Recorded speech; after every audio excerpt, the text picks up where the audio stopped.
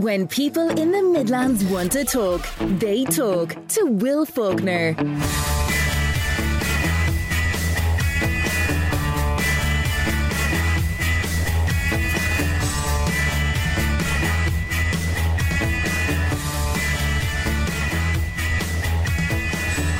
Well, good morning and a happy Friday to you.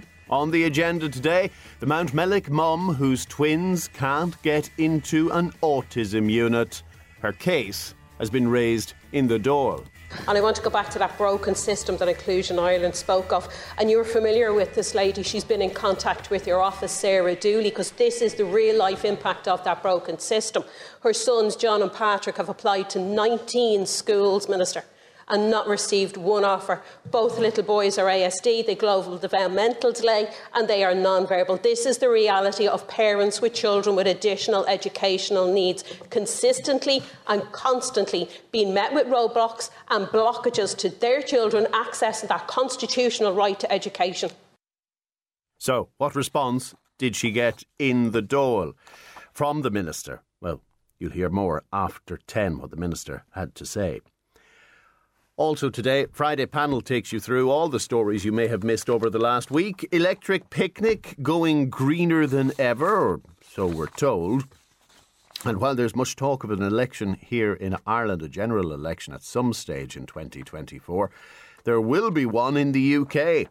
And we've had an early preview of the outcome. More on that in a few minutes' time. When you call, 0818 300 103 is my number. You can text WhatsApp 083 30 10 103, powered by Lamb Brothers Toyota in Tullamore. So, let's see what's on the front pages this morning. What are the newspapers talking about? Irish Times sticks with RTE, saying the organisation is under pressure to publish details of other exit deals, not just the €450,000 golden handshake given to its former chief financial officer. Apparently, during D. Forbes' reign as Director General, more than €2.6 million in golden handshakes were dished out to executives. And the organisation is now taking legal advice as to whether it can tell you who got those deals and how much each individual deal was worth. Anyway, that's the main story on the Irish Times. Also the main story, by the way, on the Irish Independent. It says RTE paid €2.6 million in handshakes under Forbes.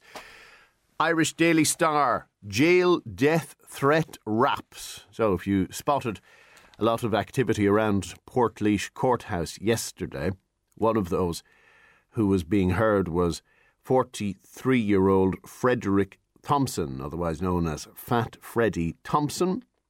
He is accused of assault at Portlaoise Prison and yesterday appeared in court making no reply to the charges, although he is giving a hand gesture to a photographer on the front of the Irish Daily Star. Yeah, a lot of activity around the courthouse in Portlaoise yesterday afternoon.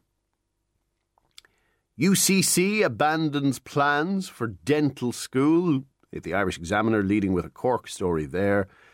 Recession, as in Rishi Sunak. That's the story on Britain's Daily Mirror, because he has lost not one but two by-elections overnight, and officially the UK is now in recession, and naturally the opposition is going to call it Rishi's recession. Now, look, let's go back here at home. Let's see what's inside the front pages. A 15-year-old girl has tragically died in a car crash in Tipperary, the latest person to lose their lives on Irish roads in 2024. The collision happened near Rear Cross, just outside Nina, 6:45 yesterday evening, and she was the passenger in a car that had collided with another vehicle, and there were three other occupants of that car. A man and a woman, both in their 20s, and another girl in her mid-teens, as well as the driver of a second car who was taken to hospital in Limerick. Again, as usual, Gardaí are looking for witnesses. They're looking for dashcam footage. If you happen to be in the Nina area 1800 666 111 is the Garda confidential line. Also, Midlands103.com reporting today on a teenager missing from his home in Athy, 14-year-old Callum Kavanagh. And he was last seen on Wednesday, on Valentine's Day. He's 5'6" in height, slim, light brown hair and blue eyes. As ever, a picture paints 1,000 words, and you can see his image on Midlands103.com. But his family are concerned for his welfare, as are Gardaí, and they would like any information as soon as possible. Yesterday we talked about the Consumer Price Index, the way the Central Statistics Office measures inflation. Are prices going up or are they going down? And there are 51,000 different products in the basket, and over the years they've added avocados and whatever is trendy at the time. So 11 o'clock yesterday morning, to massive fanfare and nobody paying attention, the CSO announced what's going in the basket this time.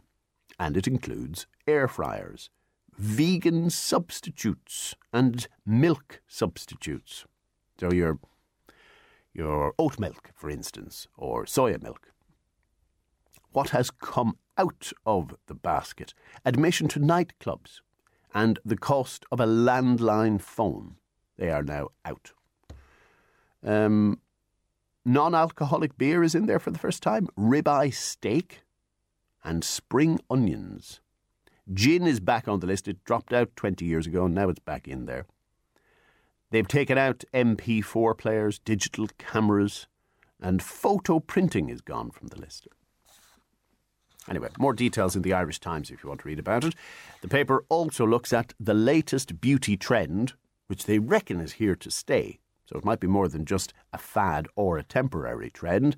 And it's scalp care. If you look up the hashtag scalp care on social, you'll see a lot of videos of how to nourish your scalp in order to have healthy hair and to deal with the sweat and the pollution and the oil and all of the product build-up that allows bacteria to fester on your scalp. This is a lovely conversation for, what is it now, 21 minutes past 9 on a Friday morning. But seemingly, there are many, many different creams, and they're mentioned in this article, and I'm not going to endorse any of them, but if you are concerned about your scalp, Irish Times has a nice review of some of these products today. Over on The Independent, something a little saucier. They interview sexologist Evelyn Stallart. Now, what is a sexologist? Well, she says in her college years, in secondary school, she was drawn to helping people and eventually studied psychology. And during one of the trimesters, the subject of sexology came up. And everybody has sex, she says. It's something completely normal, but at the same time, it's something we find it difficult to talk about. So she became interested in what amounts to good sex. And then it led to a career. And she says in 2024, people find it easier to visit a sexologist. And there are 3 issues which generally draw people in. One is that there's no action at all. And this isn't necessarily a male issue or a female issue. It applies across the board. People are just looking for intimacy, she says. And then you have the problem for some men where they just can't get it up in the way that they used to.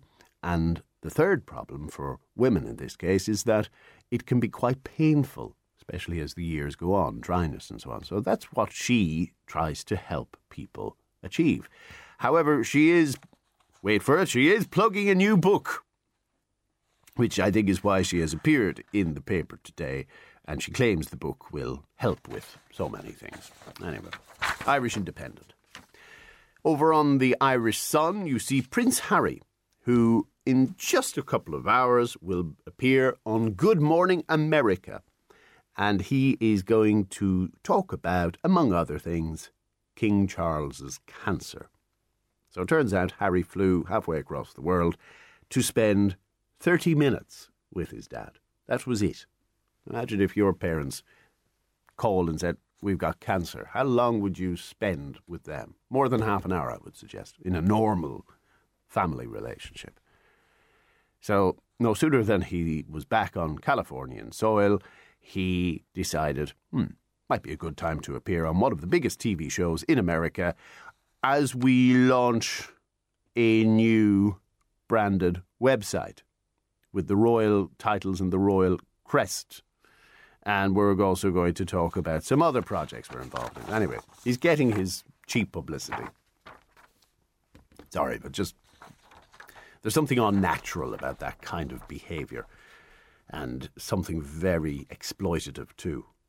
But you could argue it's just as much the Sussexes themselves who are being exploited by media and others who would profit from their celebrity. Final one for you. Actually, I'll give you two because this one's important. A new study has found that sticking to routines helps children's brain health and improves their sleep. So even if you think it's a bit archaic to have a strict family bedtime or strict family mealtime, science says it improves brain development in younger children.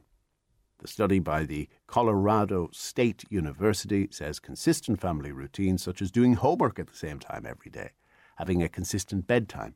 Consistency seems to be the message. What about everything in moderation, even consistency? Anyway, last story for you. Domino's, the big pizza chain, has launched a new flavour, and I want your opinion on this. Carbonara and lasagna-inspired pizza. So you have cheese sauce on there, ground beef, tomatoes, and red onions. That'll be the lasagna one. And the carbonara version comes with a creamier cheese sauce, smoked bacon, mushrooms, and mozzarella. Now, the carbonara pizza sounds delectable. But it might not be your cup of tea. After all, I like pineapple on a pizza, and some people say pineapple has no place on a pizza. But what's your favourite flavour? That's a new word today. Favourite.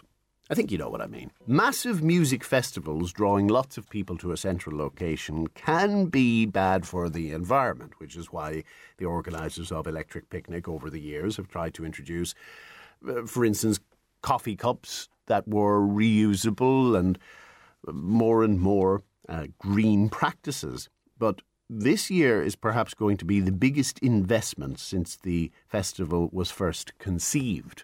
And the promoter of EP is here next to tell you more. Midlands Today with Will Faulkner, with the stories beyond the headlines. Midlands 103. And yeah, cheese sauce on a pizza and carbonara flavoured pizza getting a seal of approval from listeners of the Midlands Today show.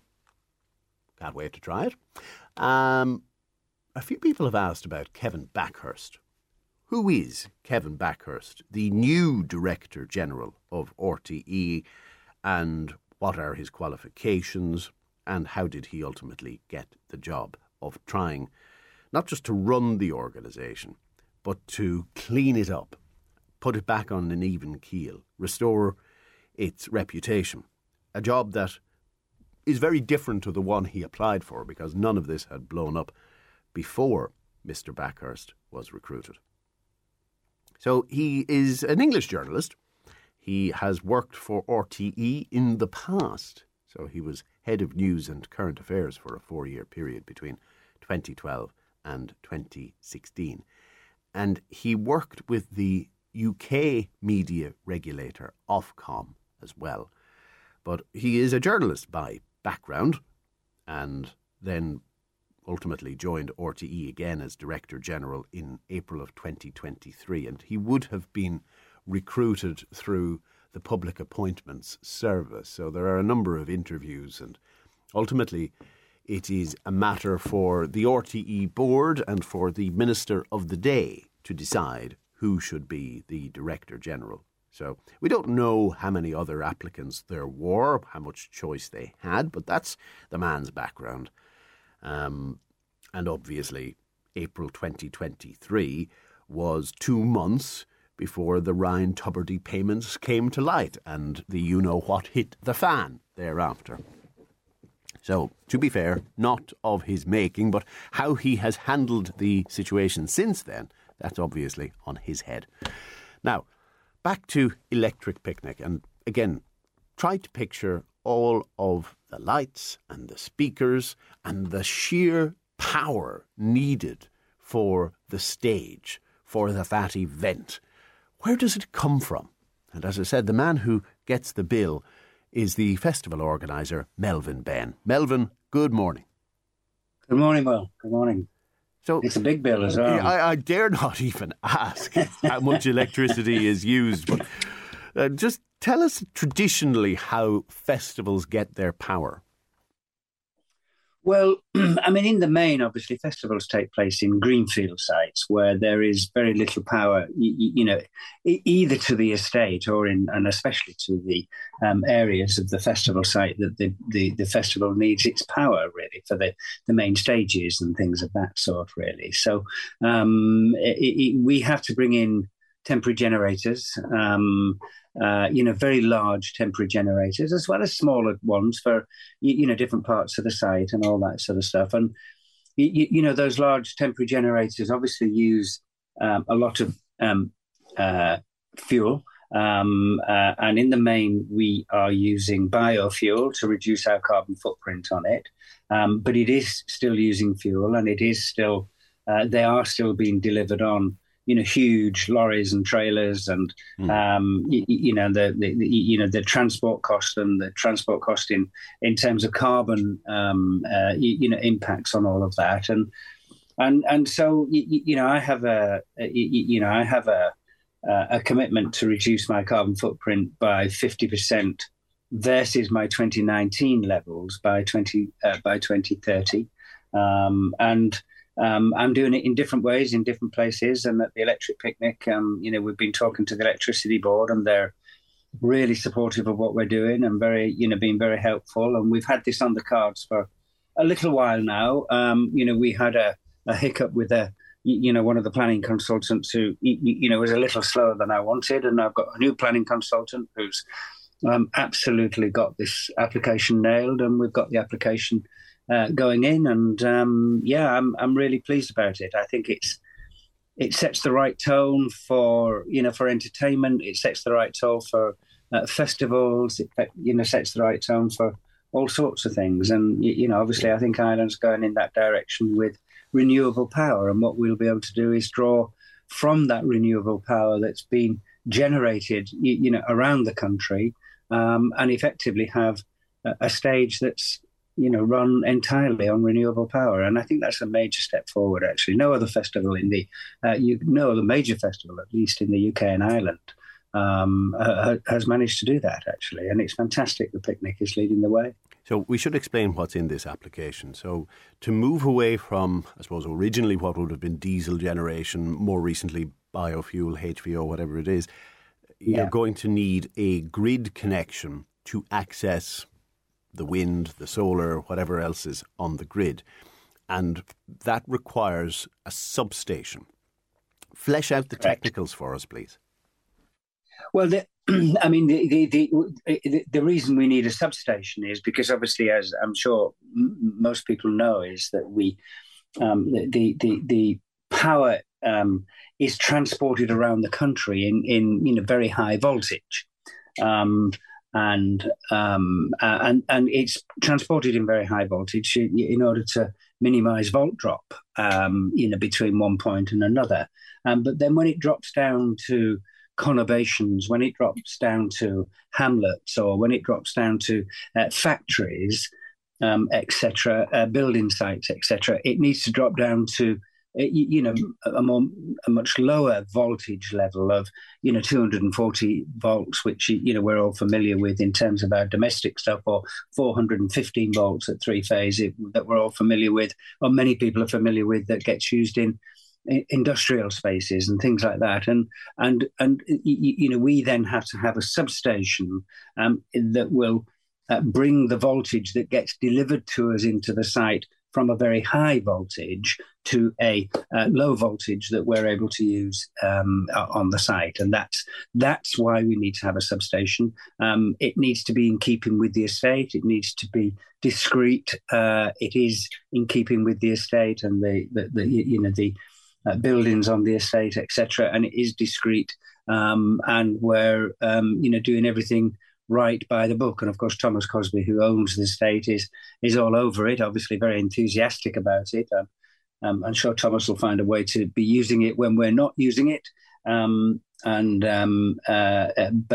that's the reason for the substation. Well, and substations come in all shapes and sizes. So what sort of scale are we talking about for EP? Oh, not massive by any means, actually. It probably wouldn't be much bigger than a sort of than a sort of decent sized porter cabin or a decent sized steel store that you might see.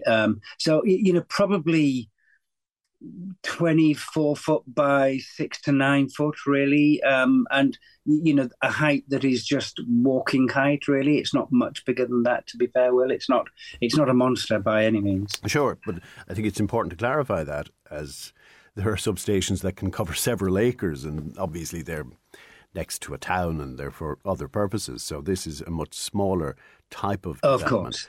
Of course. It's something that obviously requires planning permission, and let's make no assumptions, and people are entitled to give their feedback on that. But assuming it were to pass the hurdles through Laois County Council, when would you hope to have it in place? Could it be in place by the 2024 event? Indeed. No, that is very much the intent. I mean, as you say, subject to that caveat of planning being granted. But, we have employed an absolutely top planning expert to prepare this for us and to submit it. And I'm very confident that what he will put through the council will certainly satisfy all of the statutory requirements. And, planning is a subjective process, as I'm sure you know, Will. And, people may have some other objection to it, and Laois will have to listen to those and take those into account. But I sincerely hope that they will look favourably upon the application, because this is a major step forward for music festivals in Ireland, an absolutely massive step forward for music festivals in Ireland and the UK as a whole as well. What I learn here, I will implement in many festivals in the UK as well, and others will follow, because I want to be open about this, because I want as many festivals to go green as is possible, because that's the right thing for us all to do. And just to conclude on that point, you mentioned 2019 is your baseline year and you're trying to cut substantially from that. Apart from the source of electricity, what other ideas are in that head of yours? Well, I mean, it is very largely the source of electricity, but I'm also looking at what we can do in terms of generation. I'm also very much looking at the reuse activity, and of course, I'm also looking at and hoping that the move towards electric vehicles of our customers will contribute to that as well, really, because that's a major contributor, is the not so much what we're doing on site, but what the public are doing, what the public are driving, really. But you can feel that mood changing. I think there's no question that mood's changing. Melvin Benn, appreciate your time this morning. Thank you. Thank you very much, Will. Take care. Festival organiser Melvin Benn, who will be in EP in August, along with thousands and thousands and thousands of others, and perhaps a substation powering or connecting to the grid, harnessing all of the renewables that we've been putting on across the country over the last couple of years. Now, if you're in Stradbally and you've got views, please, as ever, 083 30 10 103 on text and on WhatsApp. In the UK, the Labour Party has branded it Rishi's Recession. That slogan seems to have done them well in 2 by-elections, which were in traditional Conservative strongholds. Is the tide going out for the Tories after so many years in government, or should we not read too much into these results? That's next. Midlands Today with Tullamore Motors Opel. Did you know Opel are one of the last brands supplying diesel cars for 241? Discover the Opel Grandland, Maka and Astra diesel at Tullamore Motors Opel, Church Road, Tullamore. Well, it sounds like you're stuck with me for a few minutes, so I'll give you the analysis in the newspapers of that victory for Labour in 2 constituencies in the UK, where they've managed to overturn what were traditional Tory seats. And one of the narratives coming into the election was Rishi's recession, which obviously is a catchy slogan to it. And as one listener points out, Labour in the UK getting such a resounding win is probably best explained by the number of food banks that have opened in the last 3 years, the number of white-collar workers who are using them as well to substitute their weekly shopping. And that's not just going to be a trend in the UK, but indeed all over the world. In the US, Joe Biden is under pressure because he is seen as not having tempered inflation sufficiently. And look at the inflation we have had here in Ireland as well. So cost of living definitely going to feature in elections in most parts of the planet. And for Rishi Sunak, even though he's managed to rescue the Tories from the horrible year of 2022, he really hasn't been able to handle the big economic issues, and that's what has Labour obviously on an upward trajectory in the UK. Anyway, that's according to Reuters and according to the Irish Times this morning, various sources of analysis if you are interested. So, let's move on to what we will be talking about after the news at 10. Closer to home, the shortage of places in autism units for children, particularly in County Laois, although it is a challenge across the wider Midlands. And Circa Clarke, the Sinn Féin TD, has taken up the case of Sarah, the Mountmellick mum who called us on Wednesday, revealing how, in addition to a child with leukemia, she has 2 children who are on the autism spectrum. And she has tried 19 schools, count them, 19, to get a place, without success, unfortunately. Her case was raised by Deputy Clarke in the Dáil yesterday. And I want to go back to that broken system that Inclusion Ireland spoke of. And you're familiar with this lady. She's been in contact with your office, Sarah Dooley, because this is the real-life impact of that broken system. Her sons, John and Patrick, have applied to 19 schools, Minister, and not received one offer. Both little boys are ASD, they global developmental delay, and they are non-verbal. This is the reality of parents with children with additional educational needs, consistently and constantly being met with roadblocks and blockages to their children accessing that constitutional right to education. So the problem is we have obviously a shortage of places in the Midlands. There's a need to recruit more special education assistants, and that takes time. What does the Minister say in response? That's coming up. Love the Midlands? Love Midlands 103. Now, still on the agenda today, our Friday panel takes you through all the news of the last 7 days that you may have missed. Childhood cancer, not something you ever want knocking on your door, but when it does, there is a fantastic organisation here to help, and they are raising money in the Midlands this weekend because, again, like so many causes, they don't receive state support, or at least enough state support, so they're asking you to please fill in the blanks for them. Now, when you call 0818 300 103 is the number. You can text or WhatsApp 083 30 10 103, powered by Lamb Brothers Toyota in Tullamore. And earlier this week, Sarah in Mountmellick did just that. And she told us about her 4 children, one dealing with leukemia, and the twins on the autism spectrum. And despite calling 19 different schools, she has been unable to secure a place in an autism unit in County Leash and indeed the wider Midlands. So her case was raised in the Dáil yesterday by Sinn Féin TD Circa Clarke. And I want to go back to that broken system that Inclusion Ireland spoke of. And you're familiar with this lady. She's been in contact with your office, Sarah Dooley, because this is the real life impact of that broken system.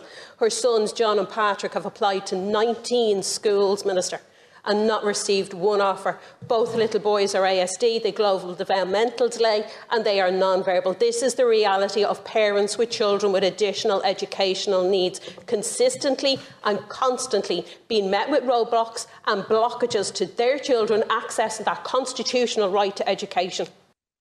That's what Deputy Clarke told the Dáil. Let's hear from Minister of State at the Department of Education, Josepha Madigan. We have now 3,000 special classes in the country. We have advanced planning and forward planning consistently. The NCSE, every child that is known to the NCSE last year received a place, and they will do so this September. So I don't accept the fact that there hasn't been a significant amount of work and that there is a significant amount of work going on in relation to special classes in general. However, if you have a particular instance of a case, you can let me know about it, then we will be engaging on that. I'm not saying that anybody is wrong, Deputy. What I'm saying is in relation to the assertion that has been put to me on numerous occasions that there was no engagement or that there was insignificant engagement or not proper engagement, I would have to refute that. When I say that there have been 30 meetings held as part of this development process, and 12 of those consultation sessions were held with education partners. So what I'm answering is in relation to engagement, and it's important that that is noted. I also want to say that there is a review process that is available there, that schools can fill in an application form for review on the NCSE website, and they can submit it through the school portal. It's important that that is done. So that's what the Minister replied in the Dáil in relation to Sarah's case. Circa Clarke, the Sinn Féin TD, is with us. Circa, good morning. Good morning, Will. How satisfied are you with that answer? Oh, I'm not satisfied at all. I truly am. And when I spoke to Sarah, first off, I mean, it wasn't just the 19 schools, Will, that kind of rang alarm bells for me. It's the fact that Sarah, as a mum, has been at this since last June. It's now near the middle of February. That is an inordinate amount of time for any parent to be trying to source a school place for their children, particularly when the needs of these children are so very well known. The John and Patrick, very busy little boys, no doubt, do have a high level of need, and that need is currently being met in the place where they are in Portarlington. Now, that need, unfortunately, is not going to disappear overnight when those children leave that school on a Friday to start in a primary school on the Monday. So the department are well aware of this. The CNOs are well aware of this. The Minister is well aware of this.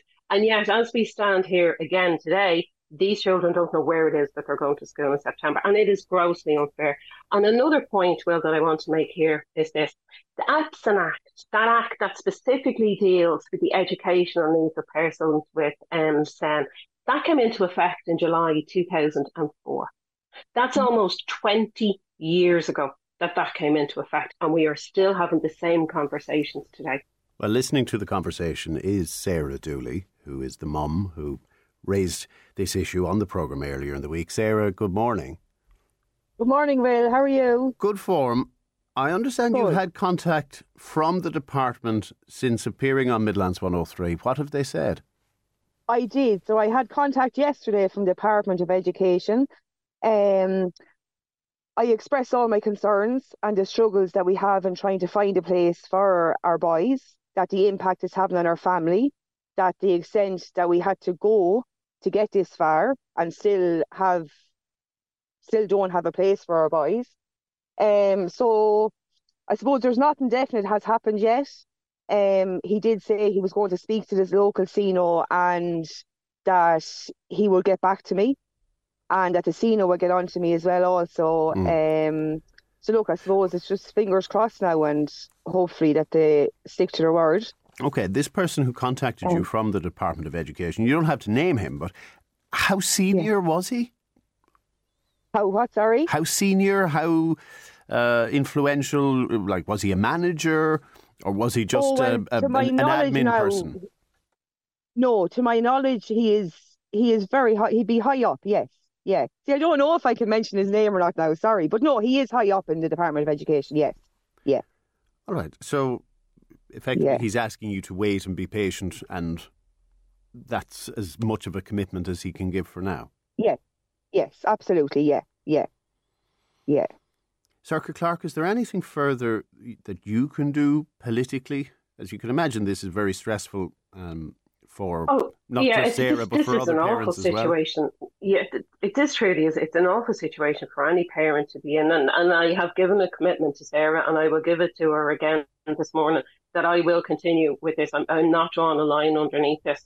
Yesterday wasn't the only time that the area of special educational needs was raised in the Dáil, and we will be coming back to it. And I have no issue with working on Sarah's behalf on this. But when we speak about the Senos and what it is that these people do, and they do a really good job now, I have to be honest with you. But if we're looking at creating a truly inclusive model for education for all kids who have special educational needs, we do need to seriously look at that Seno model. So if you look at where Sarah is based, she actually comes under what's called the South West Team 2. That covers Laois, Offaly, Tipperary and East Cork. There are 7 people employed as Senos in that area. That's all, Seno. If you're to look at my own constituency, which is the North Team 1, that's Longford, Westmeath, Sligo, Leitrim and Donegal. And there are 5 people employed in that area. Wow. And it's an unusual, even at that combination of counties. I should clarify as well, we're talking to you because you are Sinn Féin's education spokesperson. And obviously, Brian Stanley would be the local Sinn Féin TD for Sarah in Laois Offaly. But this isn't just a Laois Offaly problem. It's highlighted a similar case in Clondalkin in Dublin. It appears to be a national issue, perhaps more concentrated in some parts of the country than others. What's your sense of the geographical shortages? Where are they worst? I have spoke this week alone to parents in North Dublin, North County Dublin, Kildare, Laois, Longford, Westmeath, Sligo and Limerick. And that's this week. Now, at the stroke of a pen, you can't just, I suppose, recruit and have people in place. It takes time to, well, first of all, find the resource, the budget, then recruit and interview, and people give notice in previous jobs and so on. How quickly could this be solved in a realistic time frame? Okay, so we know that there is a significant number of moving parts here, and we know that the Department of Education is having difficulty in schools, are having difficulty in recruiting teachers.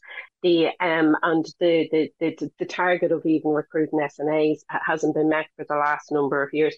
But there are certainly issues that can be done here. Now, yesterday at the debate that I raised Sarah's issue under, that was actually to do with another part of special education. It was actually to do with the allocation of special education teaching hours among the school community, those 4,000 schools that are there. So as part of that, what needs to happen is that, like, even when we are recruiting, say, those for the psychological, the educational psychologists, they need to be treated on a par with clinical psychologists when it comes to funding. That doesn't happen at the moment. That needs to happen because we need these people in our school. Sorry, is that for their terms and conditions? In other words, are they paid less? Yeah, but a lot of it actually comes back to funding of their training. There's a bit of a discrepancy there between the funding of their training. Now, nobody has an issue with the Department of Education carrying out a review of any description as long as it's done timely and the outcome is very clear. So that does also need to happen. But there needs to be, and Josepha Madigan spoke to some degree about this, about the forward planning. But the forward planning is all well and good, but we need to see delivery on the ground. As I said, Sarah's young lads have had the level of need that they have. since they were born. That hasn't changed, not going to change. So the department is well aware of this. We need to see our CNOs directly intervene. Well, we need more of them, but we need to see them directly speaking with the parents before it gets to the case where these children need to find primary school places. That conversation should be happening at least a year beforehand, so that parents are aware, schools are aware of whatever additional accommodations they need to put in place, and that there's a better planning system around that. I mean, really, Will, what we're talking about here is moving towards an inclusive education model, and that needs resources, it needs a change in attitude, and it needs the support of those skilled teachers and that long-term transition plan. Sarah, I know we don't have the problem solved for you yet, but are you a bit more optimistic than you were when you called on Wednesday? I am, definitely, yes. I am. Yeah, definitely. And as soon as I get any update, or if I get an update or anything at all, I will come straight back to you and let you know. Well, I hope you have a positive update soon, as you've a hell of a lot on your plate and you manage it so well. Yeah. Sarah, thank you very much. And Circa Clarke, appreciate your intervention as well. Thank you. Thanks so much. Thank you, thanks a million, Erica. Thank you. Thank you. Coming up on 10:20 on Midlands 103. Still on the agenda today, a mum who had to repatriate her son's remains from the other side of the world, and she still remembers and will never forget the Gardaí calling to her house to break the terrible news. And how helpful was the insurance company, the travel insurance company, when the worst happened? Also, Friday Panel takes you through some of the unusual stories of the week and some of the trivial stuff too, because we have to have a bit of fun. For instance, the carbonara pizza, which would you be tempted? Or is there a flavour of pizza that hasn't been invented yet and should be? Lots to talk about between now and 12. Midlands Today, with the stories beyond the headlines. Midlands 103. Friday morning, 23 minutes past 10. Hope the form is good with you. If there's an event on in your area this weekend, let me know. Looking for plans, looking for something to do. Got the kids now, and the kids are just so hard to get off of Fortnite or Roblox.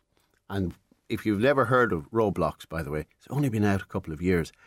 And there's a guy who didn't even invent the game, but he creates scenarios for the game. He's 22 years of age, from Dublin, and he has just joined the ranks of Ireland's millionaires.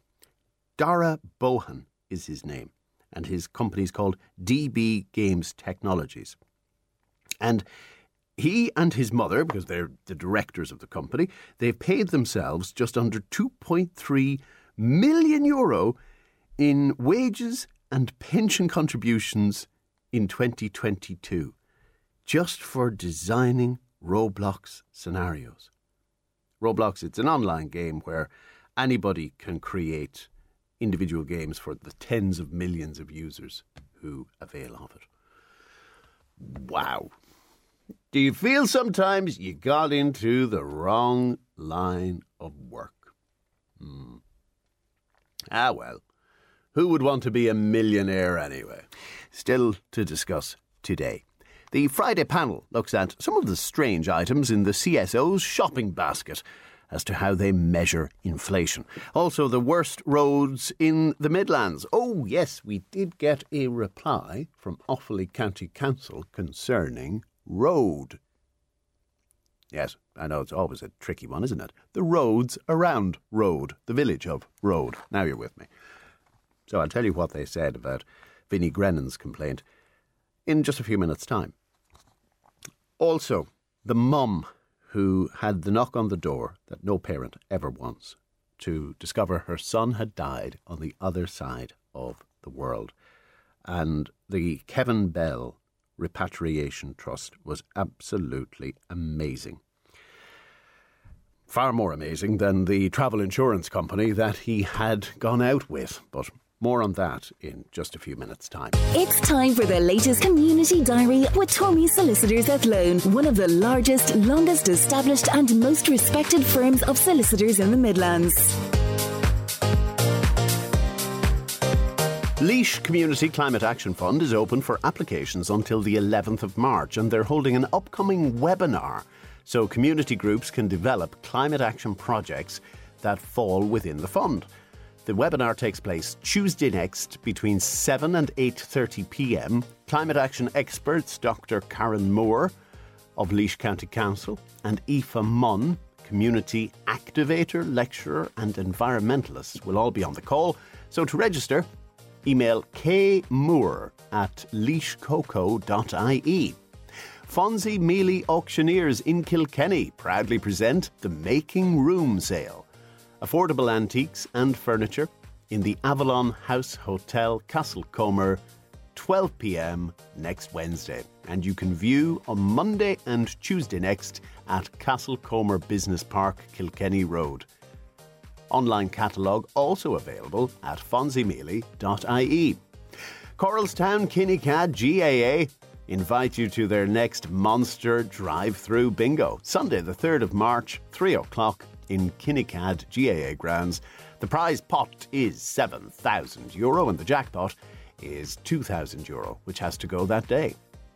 And the Lolls Wedding Band present the Lolls Wedding Fair and Showcase, Sunday, March 3rd, Tullamore Court Hotel, with a large variety of suppliers on the day. Doors open at 1 o'clock and the band will be on stage from 3.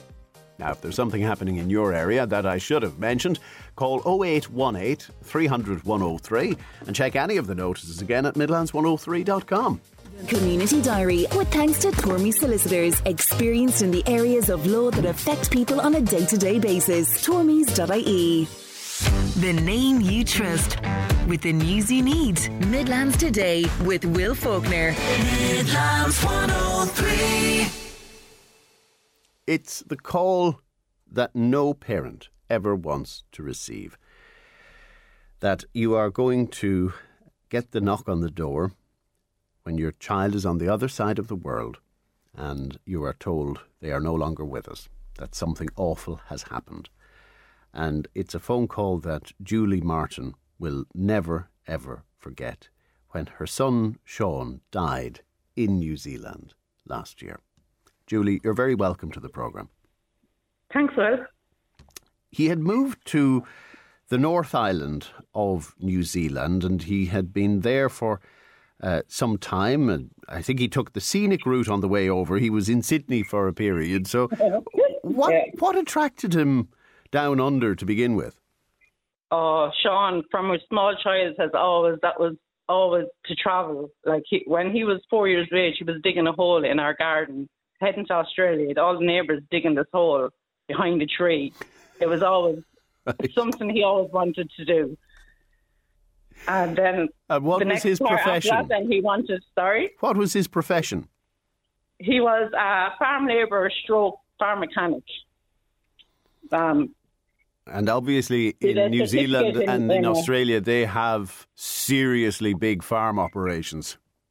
Seriously big farm, yeah. He had been there previously in 2019 and had done the cities in Australia and then had come home and then this time went back to farm in New Zealand for a couple of months, do the silage season and then head on to Australia was the plan. So he obviously enjoyed it if he went back. Oh my God, he loved it. Like the first time he went, it was like he thought he was going for a year and then he'd be home and he said when he got there, from the minute he landed, he said he just absolutely loved it. He just wanted to be there, but herself didn't want to be there. She wanted to come on home. So they stayed for the 6 months and came on home then. But he was always itching to go back. Secretly, were you happy that he was coming back and going out and coming back? Yeah. It was a surprise coming back, sure. I didn't think he would ever come home once he went there. I knew Sean, knew what he was like. But so I got a huge surprise when he came home the first time. So when he went out and eventually, unfortunately, you got that news that no parent wants to get, what was the build-up to that? What was the context? Do you mean the guards? Well, it's just, what were the circumstances? So Sean had been out working in field and had got bogged down in the field. It was quite wet in New Zealand last winter. So he had got bogged down, and then the guys that his colleague on the team, they had come out to pull him out, but were having difficulty with that as well. So that they had got a digger, and then they had been trying to lift the machine out. So Sean had his hand on it, steadying the machine. Two of them actually, another team member had their hand on it as well, and he had just let go. But Sean had let go to move to the other side, and just as he let go, Sean got electrocuted. Wow. And did he pass away instantly, Julie? Pretty much instantly, yeah. Kind of collapsed and kind of stood again, and he spoke, gave out by the power lines, and then he was gone. Yeah. Wow. You can imagine a young Irish dad what you said about power lines. And then he was gone. Yeah. Yeah. So the Gardaí called to the house and gave you the news, and obviously that's an amazing shock for any parent, but especially given the distance. What was going through your head? Well, sure. Initially, when you hear something like that, your first fear is that they were unhappy and they had done it to themselves. And that was my first question: was did he do it himself? And I thought, oh God, no, it was an accident. And you would hate them to be that far away and to be unhappy. And that was the first thought in my head. I knew he wasn't unhappy, but he wasn't. It was a different type of an accident, So yeah, a small solace, but still a horrible pain. He was still. You would hate to think they were that far away and unhappy. That was my thing initially when I asked that question, and then relief that he wasn't unhappy, but then still he's not here. He's not going to be here anymore, So, yeah. And he was so young. This was only 3 days before his 25th birthday, and you've got that sense of injustice and how life can be cruel, and all of your own dreams for him as well. My own dreams for myself as well. You have your whole life planned, don't you? You're thinking about them getting married and having children, and that's all gone. Everything is gone. Their future and your future, and life changes completely in a second. And yet, you still have to think clearly because there are logistical challenges. So you have to get his body back, and your funeral to plan, and all of that doesn't wait. It needs to be done quickly. So who was there for you? So when my family were here, for my family, and Tom, Sean's dad was here, and Ella, Sean's sister, was here. And then my own family were brilliant, and Tom's family and our community. And then Sean's friends were with him out in New Zealand. And they were amazing. 3 young people, the 4 of them had gone out together, and this to happen to them as well out there. And they had we were trying then to get hold of documents. Initially the thing is, how are we going to get him home? And I knew he had travel insurance, and I was had to get in contact with Shane then to let's get into Sean's phone. And he goes, we can't get into the phone. He's we don't know what the number is. And I said, I know what the number is. So I said, try this number. And he was like, how do you know that? And I said, the same number we all use in the house. Well, that's a stroke of luck, because a lot of people wouldn't be sharing it with their mother. Yeah, but it was just it's a number. It's actually it's a number that resonates with all of us in the family. Do you know what I mean? And we all actually use the number for different things. And I just said, try this one. And he goes, oh God, that works. How did you know what that was? And I just started laughing because we all use the number. So you mentioned the travel insurance, Julie. Travel insurance was a futile exercise in this case. Yeah, so initially we had to get into the phone and find the email and, get in contact with them then. And Sean had taken out travel insurance for a year, he wouldn't go, he'd be fairly careful like that.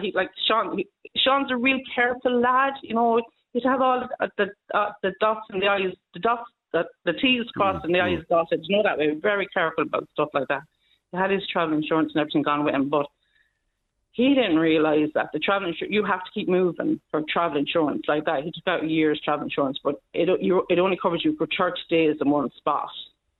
So he was longer than 30 days in New Zealand at that point. So his travel insurance had shut down after 30 days.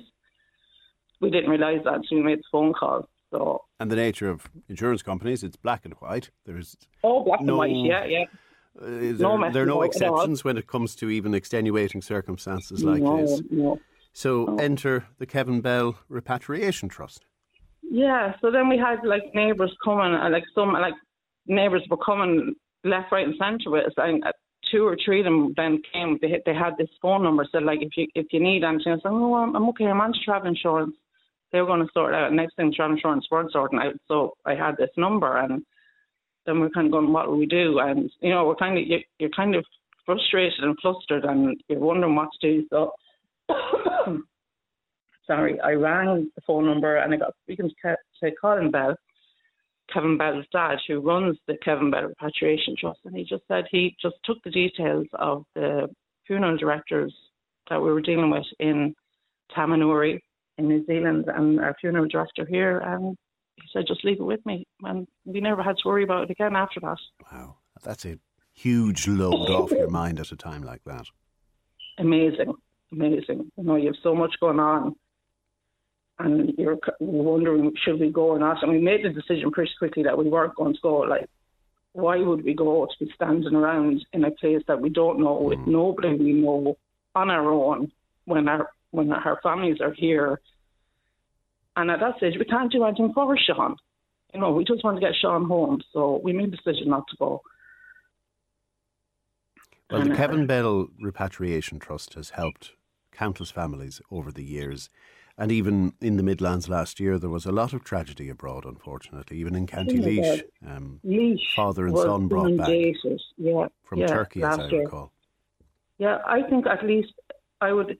Now, I could be wrong. There's 5 or 6 people they brought home to Laois last year alone. So, having had a horrible year and tried to process your grief, you've resolved to give back. And what's the plan to help the Kevin Bell Repatriation Trust in turn help more families? Okay. So we've already done a little bit of fundraising here already. We are the first match that our GA club held in the season between Clarke and Rathdown Yard, our neighbour team. They raised money on the gate that day, and we've already passed that on to Kevin Bell. And then my colleagues where I worked raised money as well. So we've already a bit of money raised for them. But from the first day nearly that Sean died, I said, from the first day that Kevin Bell came on board and got involved with us, I said, we're going to do something for them. And in my head, it was always a tractor run, because that was what Sean loved. He loved tractors. So it's true to him. Yeah, it's all about Sean, and it's just what he loves. Just from when he was a small lad, it was you can imagine small children in cars, and it's tractors, and it's the first word they can say when they see a tractor coming, and that's what he was like. So we got together with some of our neighbours, like our local GA club, our friends and neighbours from Ballacalla have been, and Club Ballacalla and our parish, they have been amazing. It's like they wrapped us in a blanket this day last year, and they haven't let go yet. And it's just been amazing. I can hear the gratitude in your voice, Julie. Yeah. And you know who your friends are at times like that. Oh my God, amazing. Yeah. And it's just, people come out of the woodwork, and the stories they had about Sean, how he has touched so many people for a young lad. He's done a lot. And because he was in the farming community, he knew so many people. He'd be in and out of people's houses and in and out of people's fields, and the outpouring of love for him was amazing, and it's still going on. And can I ask, Julie, because people may hesitate to share some stories, do they bring comfort, or are they a source of pain to remind you of what you've lost? Oh, Huge comfort. Comfort, good. So yeah, the more people who have stories about Sean, the more you want to hear them then. Oh, I just want to hear them all. I want to hear what everybody thought of him. Like, and God, everybody loves him. He's an amazing young lad.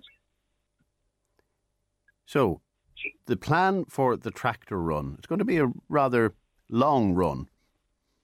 Yeah, they're quite well. The boys here that are into tractors, there's no point in doing it for like half an hour. You wouldn't get a good enough run. So they wanted a decent run, a decent drive. So they wanted to drive about an hour. So I think the tractor is about maybe 20 kilometres, and I think the truck run that we have running alongside it is about 60. So both of them are going to take, they reckon, about an hour to take. So they're leaving Ballycolly here from about 5 tomorrow. Trucks are heading off first, and then the tractors are going after them, and then back to Ballycolly then afterwards. So we set up an I Donate page alongside us, so which we have a raffle running from that, and we've had massive support on that. Like it went over 11,000 last night, so we're absolutely thrilled with that, and we haven't even seen a tractor yet. So we're really happy with that. So anybody wishing to search, it's Friends of Sean Clear on I Donate.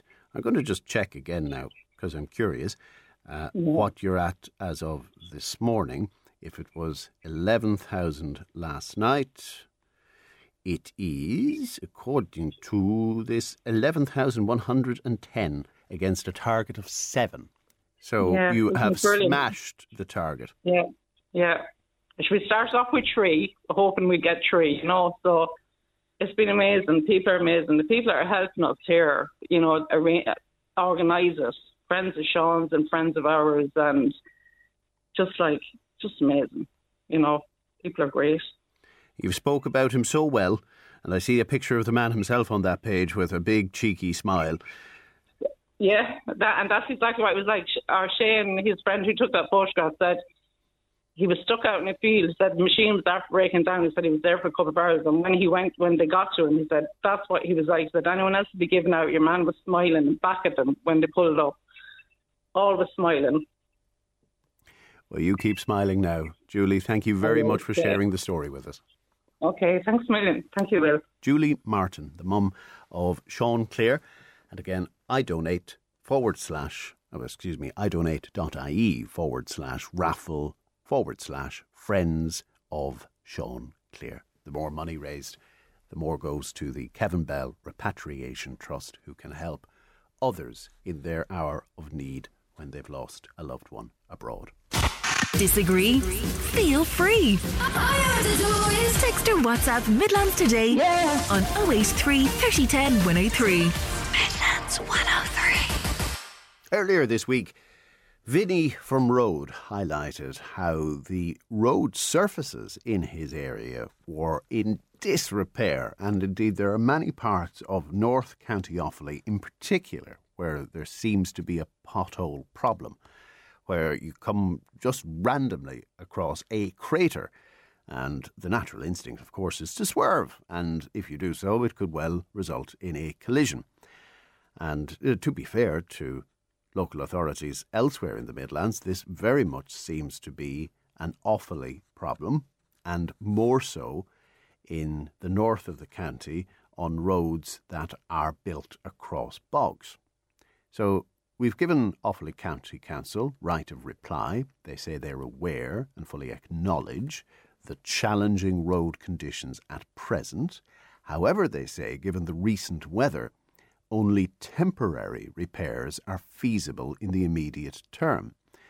It also says the Department of Transport will announce funding allocations in the coming weeks. And the Edenderry Municipal District has identified a number of schemes around road to address some of the issues highlighted. And once the funding allocations are released, the municipal district will share the proposed roads programme for road. And again, they don't know the amount of money to be received. That will dictate the number of roads that can be addressed. And they say their staff will continue to engage with the local community and elected members on this. So if you're thinking, hang on, this isn't just a problem around the village of Road, it's a problem in my area too, then you can contact Offaly County Council, but also feel free to send me a text. 083 30 10 103. In fact, better yet, take a photograph and WhatsApp it to me on that number, powered by Lamb Brothers Toyota in Tullamore.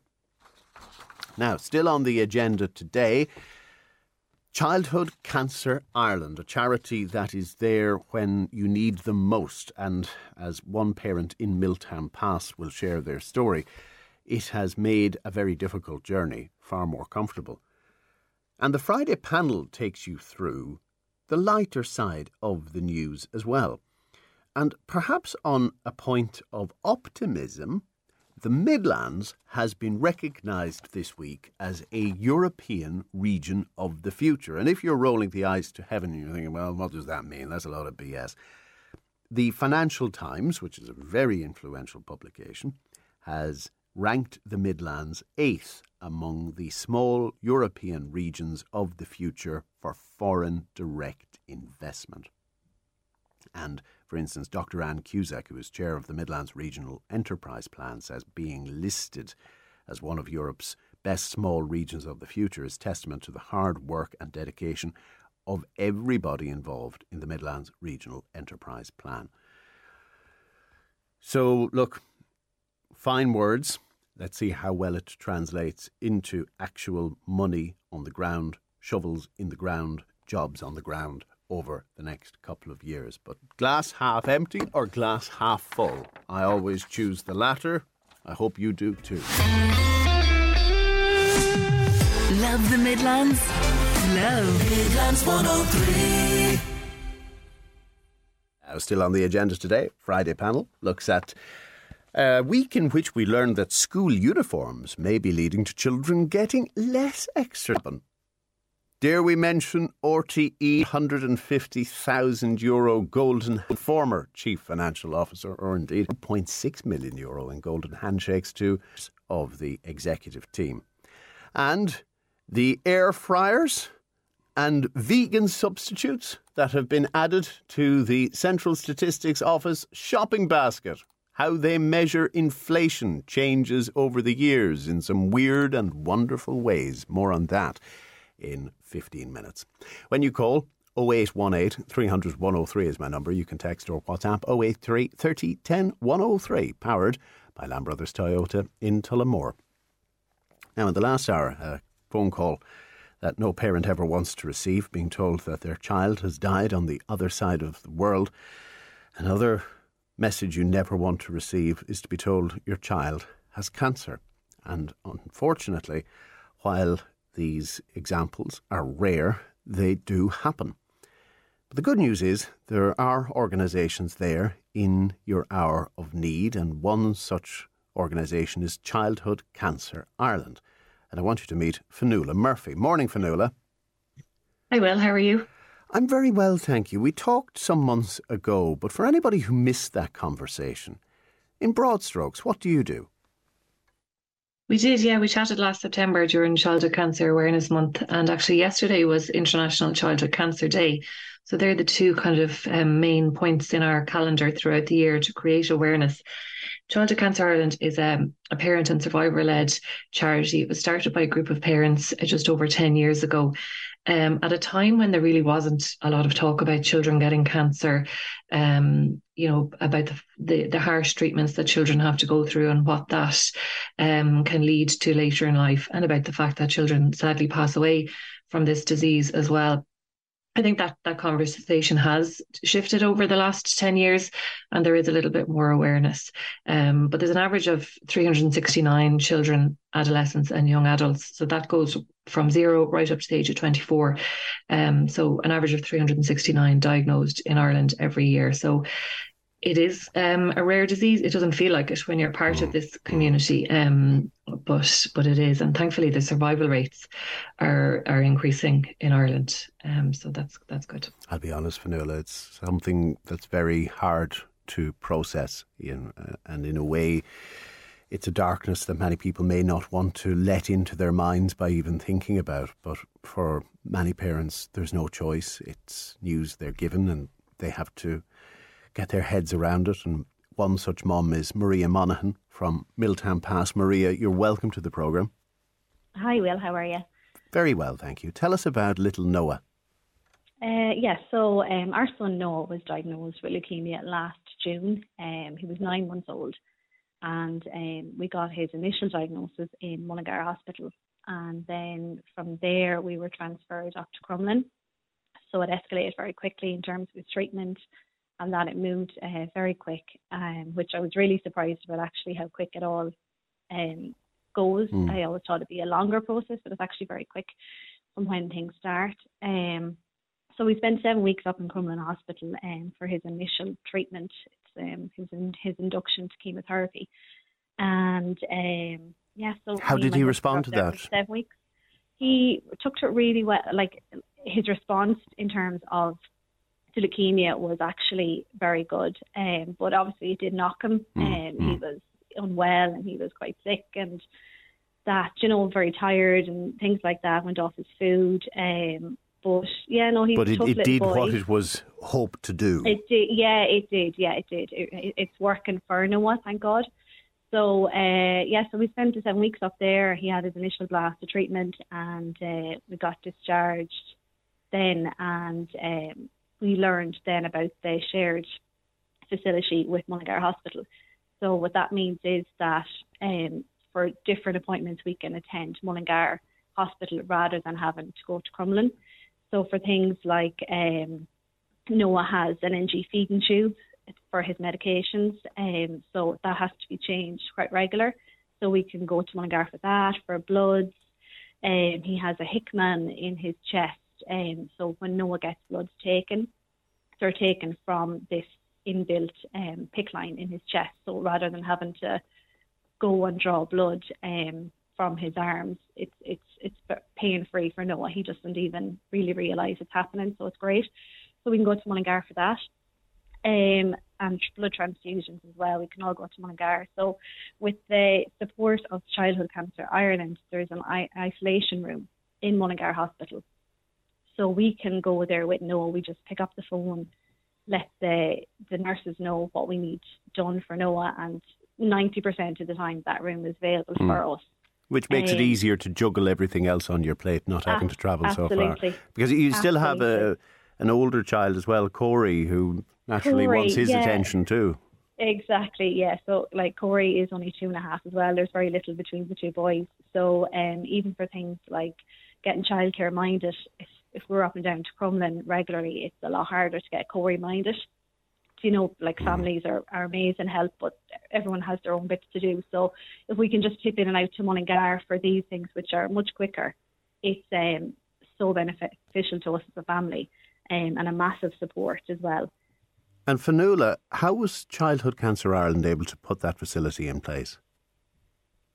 All of our work, I suppose, is possible because of community fundraising and some corporate fundraising as well. Excuse me, but it's really down to, all of those people who run marathons, organise coffee mornings, all kinds of individual small things that all add up to a really significant contribution, and that's how we're able to do it. We don't receive any government funding, and the room that Maria is talking about, it's, as she explained, every child will attend Crumlin, and then after that, if they live outside of Dublin, they'll attend what's called their shared care or their regional hospital. So it's nice to be able to create a suitable environment for a child or a young person. So we make sure that there's nice, colourful vinyl wall art. There's TVs, DVD players, gaming stations, as well as all the equipment, sometimes providing electric beds and wall-mounted monitors and things like that. So it just makes the facilities far more comfortable for the family, and much more sort of colourful and entertaining for a child as well. So and that attention to detail matters so much, to try and make the experience as comfortable as possible, what is inherently a deeply uncomfortable place to be. I want to bring into the conversation Paul Cullen from the Tullamore Lions Club, because they're just one of the organisations supporting. And what are you planning this weekend, Paul? Good morning. Good morning, Will. Yes, the Lions Club is a global organisation. We have over 1 million volunteers, one of the biggest volunteer organisations out there. Childhood cancer is one of our global causes, and last year the Irish Lions teamed up with Childhood Cancer Ireland to see what could we do to support them in any way, both in terms of raising awareness and raising funds. Here in Tullamore, the Tullamore Lions Club have decided on a coffee morning tomorrow morning in the Bridge House. So downstairs in the Bridge House, we'll have fundraising, we'll have pins and things like that. But really encourage the community to come upstairs to Jenny's Kitchen upstairs, where we'll have a coffee morning. Bridge Centre? In the Bridge Centre in Tullamore, yes. So upstairs in Jenny's, and we'll have a video running there to find out a lot more information about what childhood cancer do and how this fantastic organisation is so meaningful for the parents out there of kids with cancer. So it's a chance to sit down, sip your coffee, have a chat, but at the same time support a great cause. Yes, that's it in a nutshell. And what will that help you to do, Fionnuala? Like, what's next on the agenda for your charity? Well, Mullingar was one of the first shared care rooms that we did, so we're continuing to work on that programme right around the country. We'll be looking at Portlaoise this year, which will impact some of your listeners as well. And another programme that we have, I think Maria captured it quite well there when she said how quickly everything moves. When your child is diagnosed, you are just thrown into this world with no time to plan or think ahead, really. And what we find when parents come out the other side, when their child has finished treatment, is that that's sometimes the first chance they've had to take a breath and think about, oh my goodness, what has actually happened to our family. And it's just at that stage when, to the outside world, it looks like everything has gone back to normal for you and everyone's saying, isn't it amazing? And it is amazing, but parents can really struggle at that stage. So we have a series of parent workshops happening around the country this year as well. And they are facilitated by a clinical psychologist and a play therapist and a parent, just to help parents to, I suppose, parents will report sometimes feeling stuck in that high alert mode. So to try and help them move on really from everything that's happened over what can often be a few years. So they're happening around the country. People can find out about those on our website. And one other programme that we have is Beads of Courage, which is an international programme that we brought to Ireland, and children will receive a bead for each part of their treatment. Every blood transfusion, every test that they have to have, every overnight stay. So they end up with this long string of beads that helps them to tell their story of what they've been through when it's all over. Lovely symbolism in that. Maria, a lot of people from Milltown Pass and beyond calling to wish you well, and they're just wondering, how is Noah doing now? He's doing really well. So he finished his what we call hard chemotherapy on the 31st of January. So he is going to hopefully start maintenance chemo next week. It just depends on his blood levels. So obviously his blood levels take a knock from all the chemo, so they just need to regroup and build back up. And so hopefully next week we'll start maintenance chemo, which is a lot less invasive and hopefully a lot more just chemotherapy that we can give at home orally. So it'll be less trips to the hospitals and just a bit more normality. So, but other than that, no, he's doing really well. He's a very tough little boy, and kids are so resilient. Like they're amazing. So Well, we're crossing fingers and toes for you. Yeah, lots of people wishing you well. So thank you once again tomorrow. Jenny's Kitchen, which is upstairs in the Bridge Shopping Centre in Tullamore, 10 a.m. to 2 p.m. Just drink some coffee and you will be supporting a great cause. And indeed, if you want to get involved with the Lions Club, Paul, best way to do so? Just contact any Lions member or look at us on the internet. Fantastic. Paul Cullen, Maria Monaghan and Fionnuala Murphy, thank you all very much for your time. Thank you. Thanks, Will. And indeed, look up Childhood Cancer Ireland if you need some support. They are there at the end of the phone. Midlands Today's Friday panel. With thanks to the caring hands of Comfort Keepers Home Care. Nurturing thoughts, caring moments. ComfortKeepers.ie. let's meet our Friday panel. And today we say good morning to Maria Jackson from Irish Rural Link, which is based in Moat, of course. It is indeed. Morning, How are you? I'm good, thank you. I'm also representing the National Meals on Wheels network, which is under the umbrella of Irish Rural Link. So I just wanted to get that in. Many, many hats. Absolutely. Joe Wynne is here, a man of many talents too. Driving school extraordinaire, singer, and legal eagle in training. Thank you very much.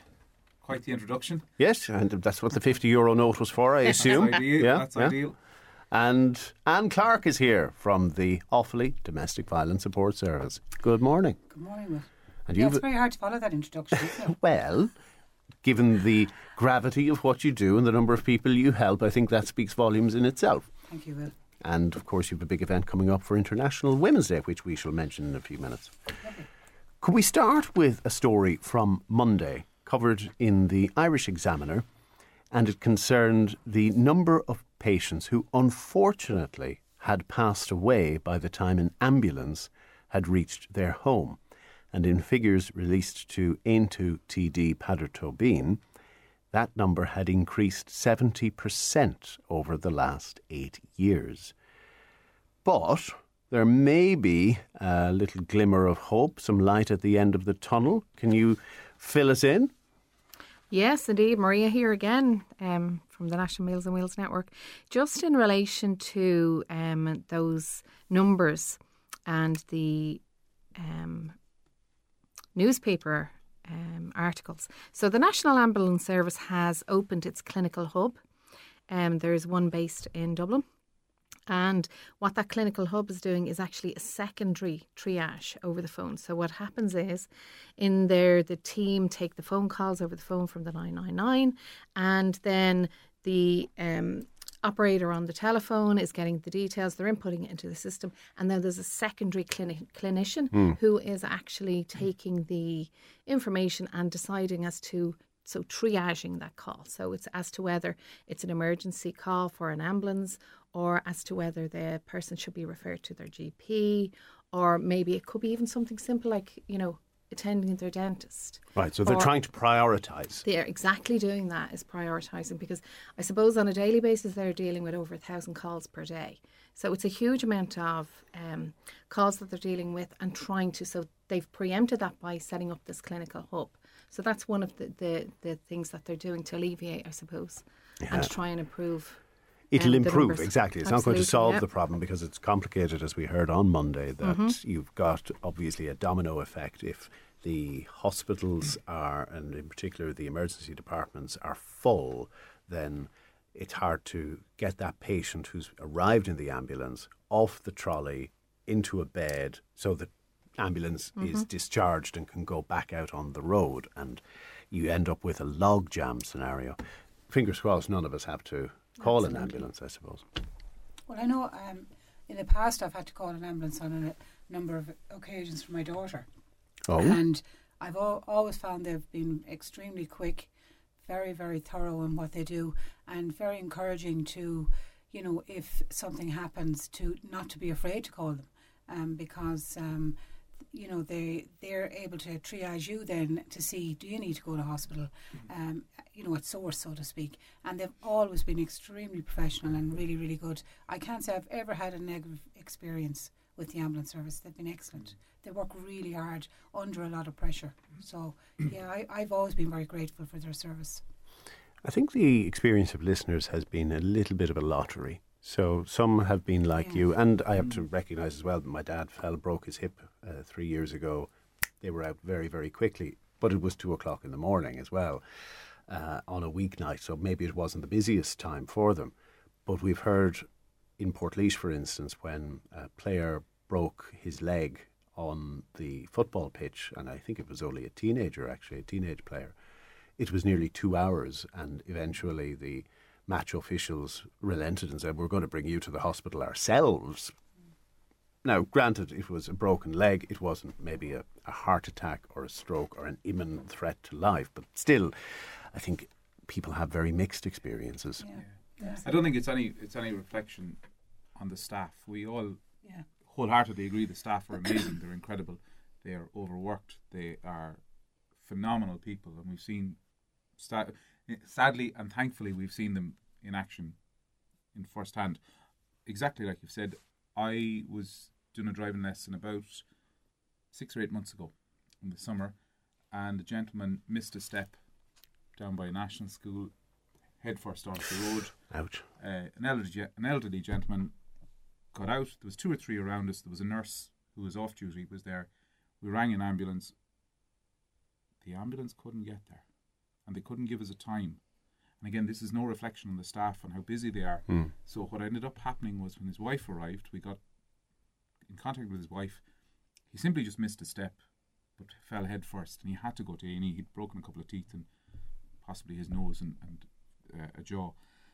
So I ended up driving his wife in her car with him in the back seat of the car to the A&E, because they couldn't determine how long or short it would be.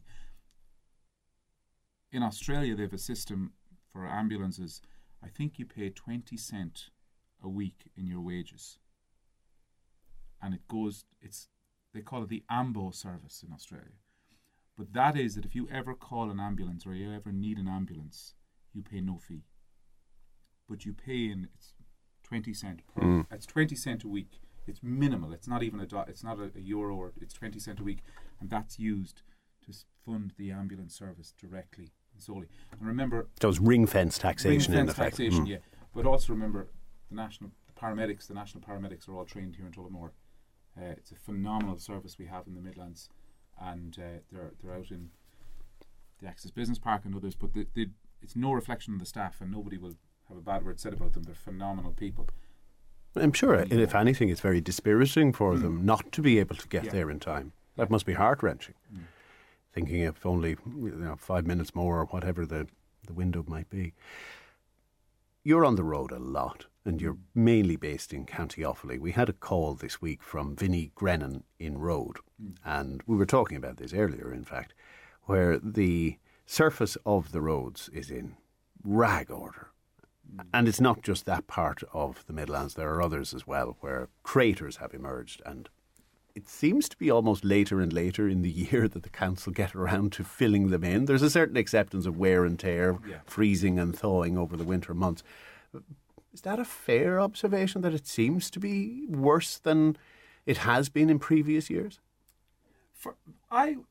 What's your read of it? My read of it is, to be fair to governments, and I'm talking about all parties, all political organisations, to be fair to everybody, our roads have improved massively. They have improved massively. There are obviously going to be potholes, and there's obviously going to be areas, black spots where things are. The council, my biggest gripe, and I'm a driving instructor on the busiest tests centre in the Midlands, where they drive and test everything from motorbikes to Arctic trucks. My biggest gripe is road markings. If you leave the driving test centre in Tullamore, 10 yards from the driving test centre on a main road, there is no road markings for, and I'm sorry to be rude, but they're children doing their driving test. And there are no road markings 10 yards from a driving test on a main road going to a main junction. And if you drive through Tullamore, you will see where there are no road markings, or road markings have faded. Simple things that would help people. If they, obviously, potholes are an issue and they need to be dealt with, but road markings. So any councillors out there, anyone from Offaly County Council or others, I would love to chat with him for 5 minutes and just highlight some places that they need to put road markings outside of the driving test centre in Tullamore. First place, can of white paint, put the road markings down. It will help, because you know from when testers give reports back after a test, if it's successful, with the best will in the world, they're not too worried about what he said. They've got their licence. But if they don't make it this time and they have to retake their test, you'll always see position turning right, position turning left. Road markings might be down as a mark on your driving test, where the road isn't clearly marked and a student doesn't take the line that the tester wants them to take. A simple solution would be road markings. Get the roads in the towns marked, particularly in a town where we have one of the busiest test centres. We have 3 driving testers doing at least 30 tests per day, 5 days a week, 150 driving tests a week done in Tullamore. A simple solution to that.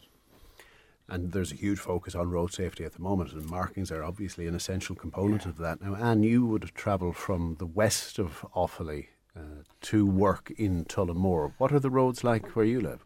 Yeah, I would agree. There's very little road markings from Banagher to Burr. Absolutely, I actually don't think there is any. Just as you get into Burr, you might have a few. I think about they want us to have our cars in good conditions. I always think of this argument. The NCT, you're obliged to make sure you have your NCT cert, and yet the road conditions are appalling. And so we're driving on these roads, the conditions, I always see the roads like a patchwork quilt. There's patches done. There's never a true road where you're running smoothly. There's different conditions. You might get a smooth road, then it's patchwork, then like you say, no road markings. But actually I told around the country because I was driving the N17 recently and from Galway to Tuam. And my mother lives in Tuam, and I came back and I said, that N17 is shocking. It is absolutely one of the worst roads I've ever been on in regards to road surfacing. And that road is a true road coming from Sligo all the way to Galway, because not everybody uses the motorway because it's kind of out of the way. It's not as direct as the N17, and it's absolutely shocking. So I think it's a problem for every county, not just Offaly. Well, we had listeners who were saying, and this was in the context of road, driving towards Rochford Bridge and moving over the county boundary between Offaly and Westmeath, that it was like night and day. Yeah. You're based in Moat in Irish Rural Link, and last time I was in Moat, the roads were fairly decent. What's your sense of it? Roads are fairly decent. However, I personally live in Dublin to do a lot of work from home. And I, like yourself, Anne, I travel quite a lot of the country. However, we do a lot of travel. We have friends. Hi to Anne and Pat in Bracknell, so we'd visit Bracknell quite a lot. And again, this time we were there on Wednesday. It's the choice of using my car as opposed to my husband's car, because his is lower on the ground, travelling the roads into Bracknell. And it didn't matter what road we took, because we took a different road out. And then it's the potholes on the road, and it's the unmarking of the road edges. We came across a truck on the way, and we had to stop the car because the truck wasn't able to go near the verge because the road wasn't marked. And it's the potholes that you're in fear of. So they are particularly bad, especially on the roads in and out of Bracknell. But you're right, the roads to Moat aren't that bad. On our Friday panel, Maria Jackson of Irish Rural Link and indeed Meals on Wheels, Anne Clarke of Offaly Domestic Violence Support Service, and Joe Wynne of Wynne's School of Motoring. The Friday panel on Midlands Today with Comfort Keepers. Uplifting home care throughout the Midlands and nationwide. ComfortKeepers.ie. We're still talking about potholes off air here. Giving out and giving out and giving out. And Sylvia has sent a message. She lives in the Ballycumber area, and if she was to take a photograph of all the potholes, she'd be a very busy girl, she says. The roads are a disgrace between muck and potholes. Well, I suppose it's hard to blame the councils for the muck, but certainly the potholes. Cecilia travelled the Croghan Road from Tyrrell's Pass to Dangan yesterday and feels very strongly it needs to be closed. It is that bad. There are parts of it that would bring you off the roads into the ditch. That is how deplorable the surface is, she says. Anyway, that's a sample of what we have received on the matter of potholes. The Consumer Price Index, you know how we measure inflation in this country, and there are 51,000 different items in the basket of statistics the CSO examines. So they have refreshed the list, and they've taken out nightclub admission. They've taken out landlines, and into the basket to replace them, the vegan substitutes for milk, for instance. Also air fryers. They're here today, gone tomorrow, or are they maybe more than a fad? Can you see air fryers still being all the rage in 5 years' time? Absolutely. You live by your air fryer? I live by my air fryer, and reasoning being is it's myself and my husband on the main using the air fryer, which means you don't have to put on the big oven. If you're doing 2 chicken fillets, or if you're doing, and you're having mash, your mash is on the hob in your pot, absolutely air fryer all the way. And there's so many recipe ideas online. Absolutely. TikTok is great for those Sure recipe is. ideas. Absolutely. Sure is.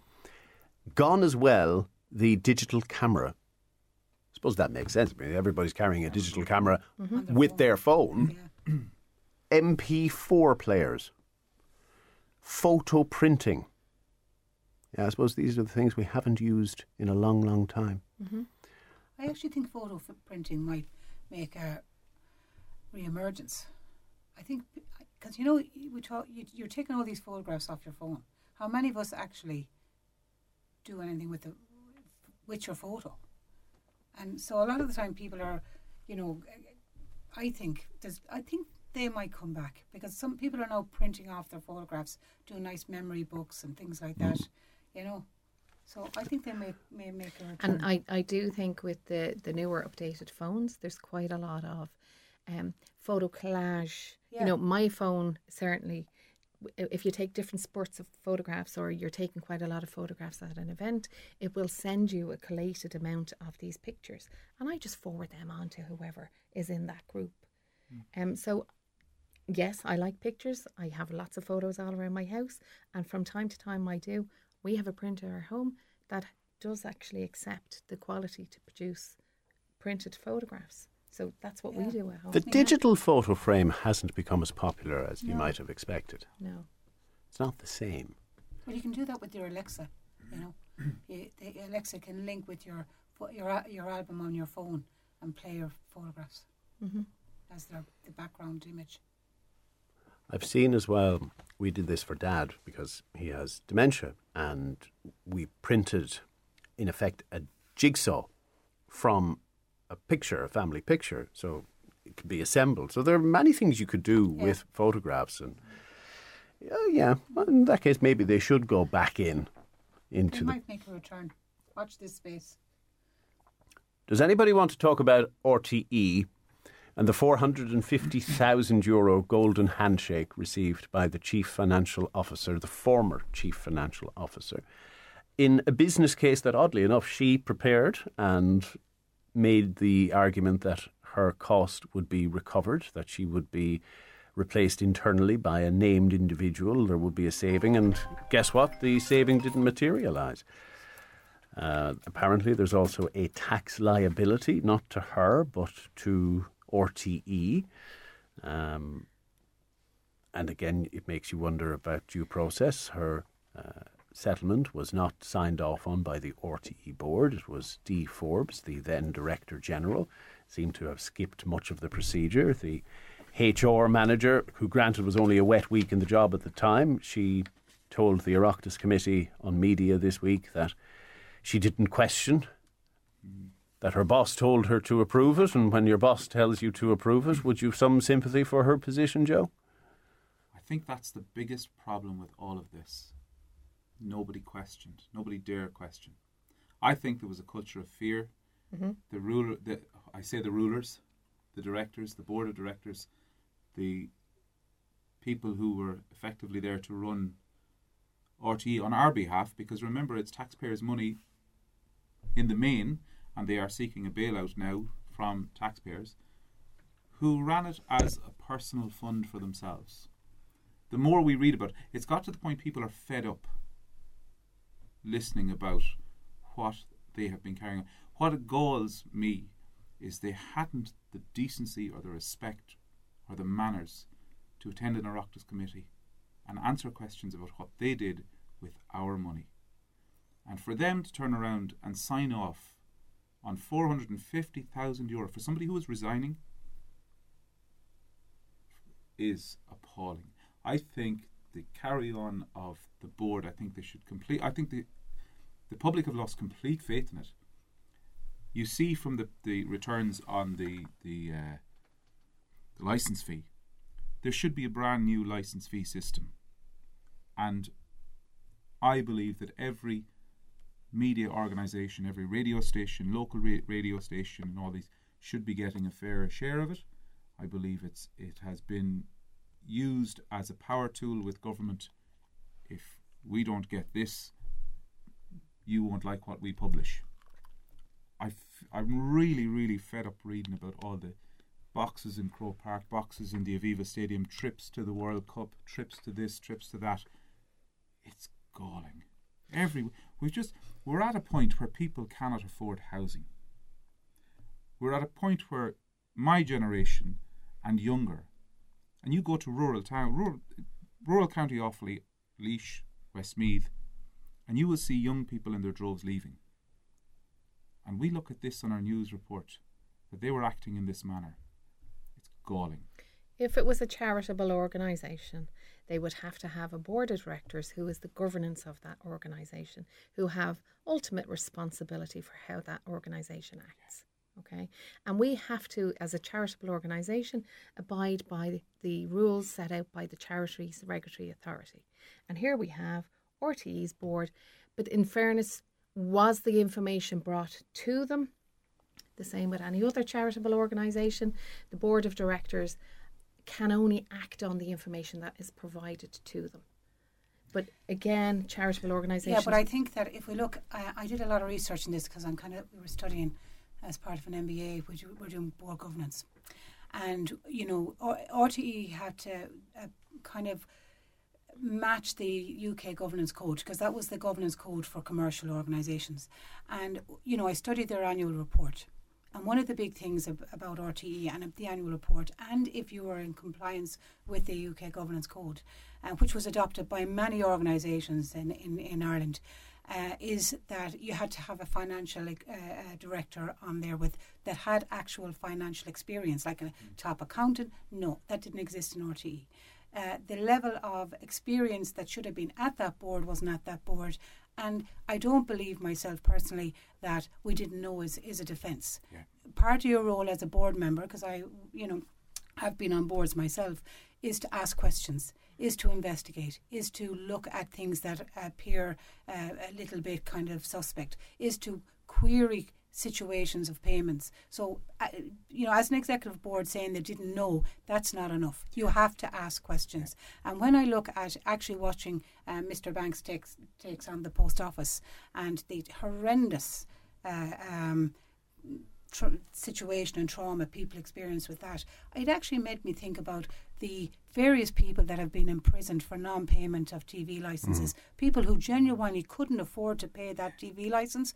You know, we've seen women in their late 60s who had no money being put into prison for 10 days. And I actually thought this is actually very similar to that, Mr. Banks in the post office, because you had ordinary day people doing prison term, getting criminal convictions for non-payment of €160, when you had top executives now receiving huge amounts of money, expenditures, 50-something thousand for flip-flops.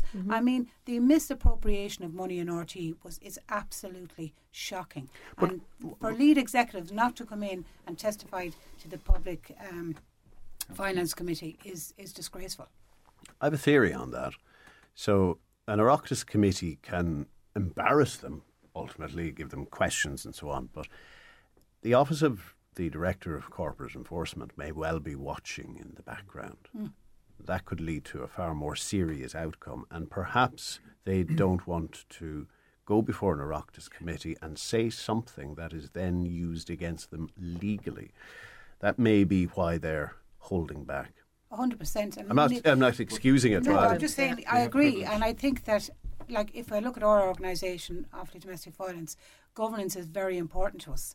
And, you know, we have huge transparency, huge accountability, board training. You know, it's not enough for me just to deliver my report to a board. They question what's happening.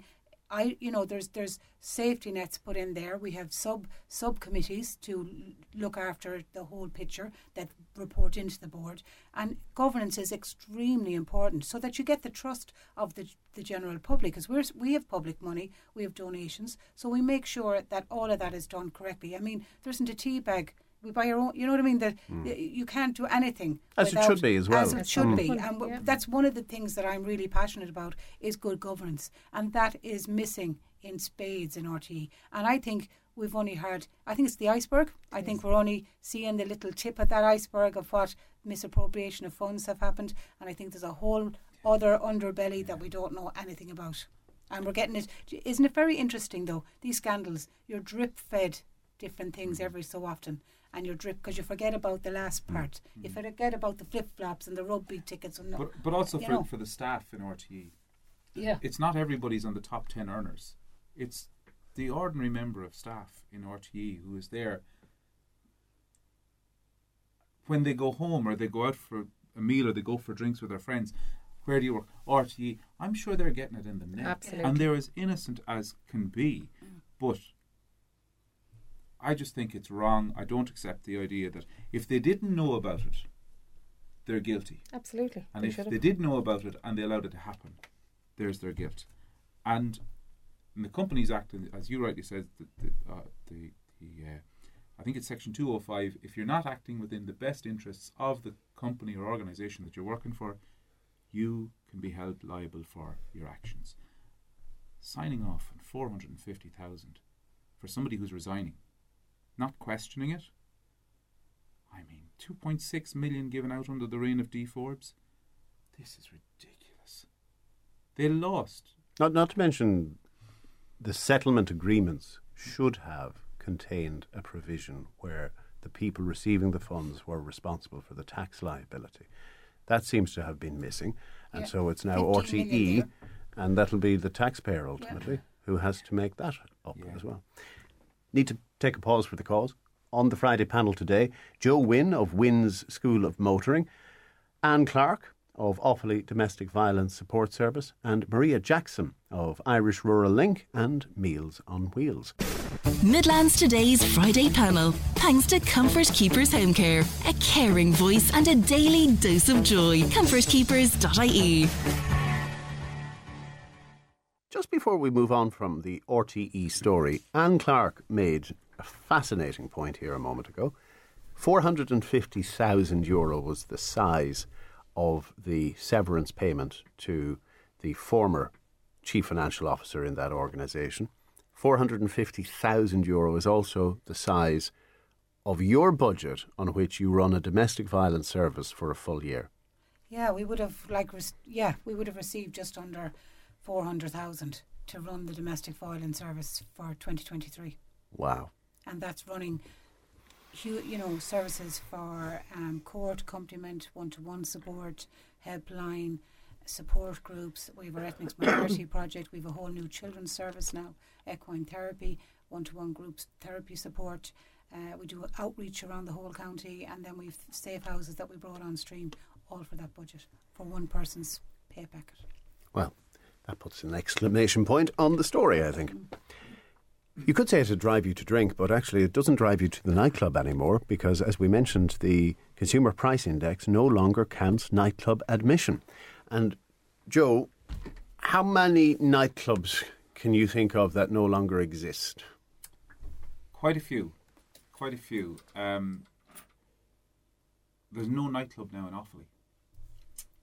The nightclub, the last remaining nightclub in Offaly, opens very selectively on certain nights.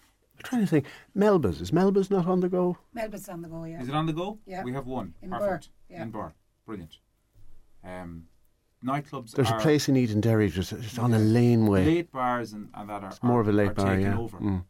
The culture is changing. We were just talking about people going out now are going for pre-drinks.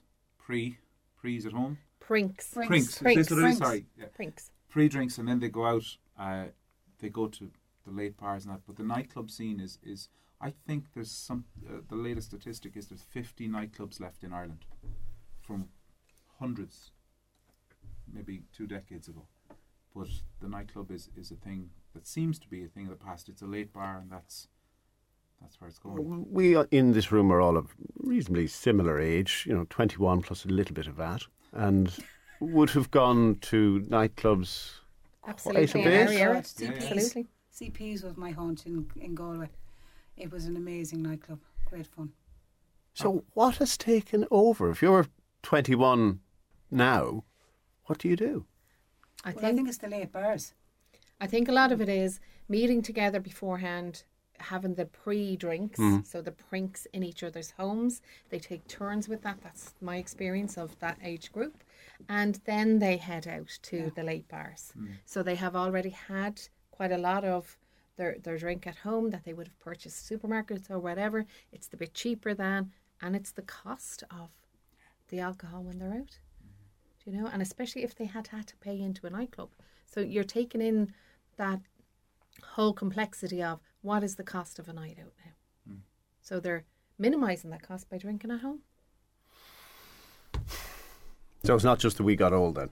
Well, we're denying that. We're denying that. I support that, absolutely.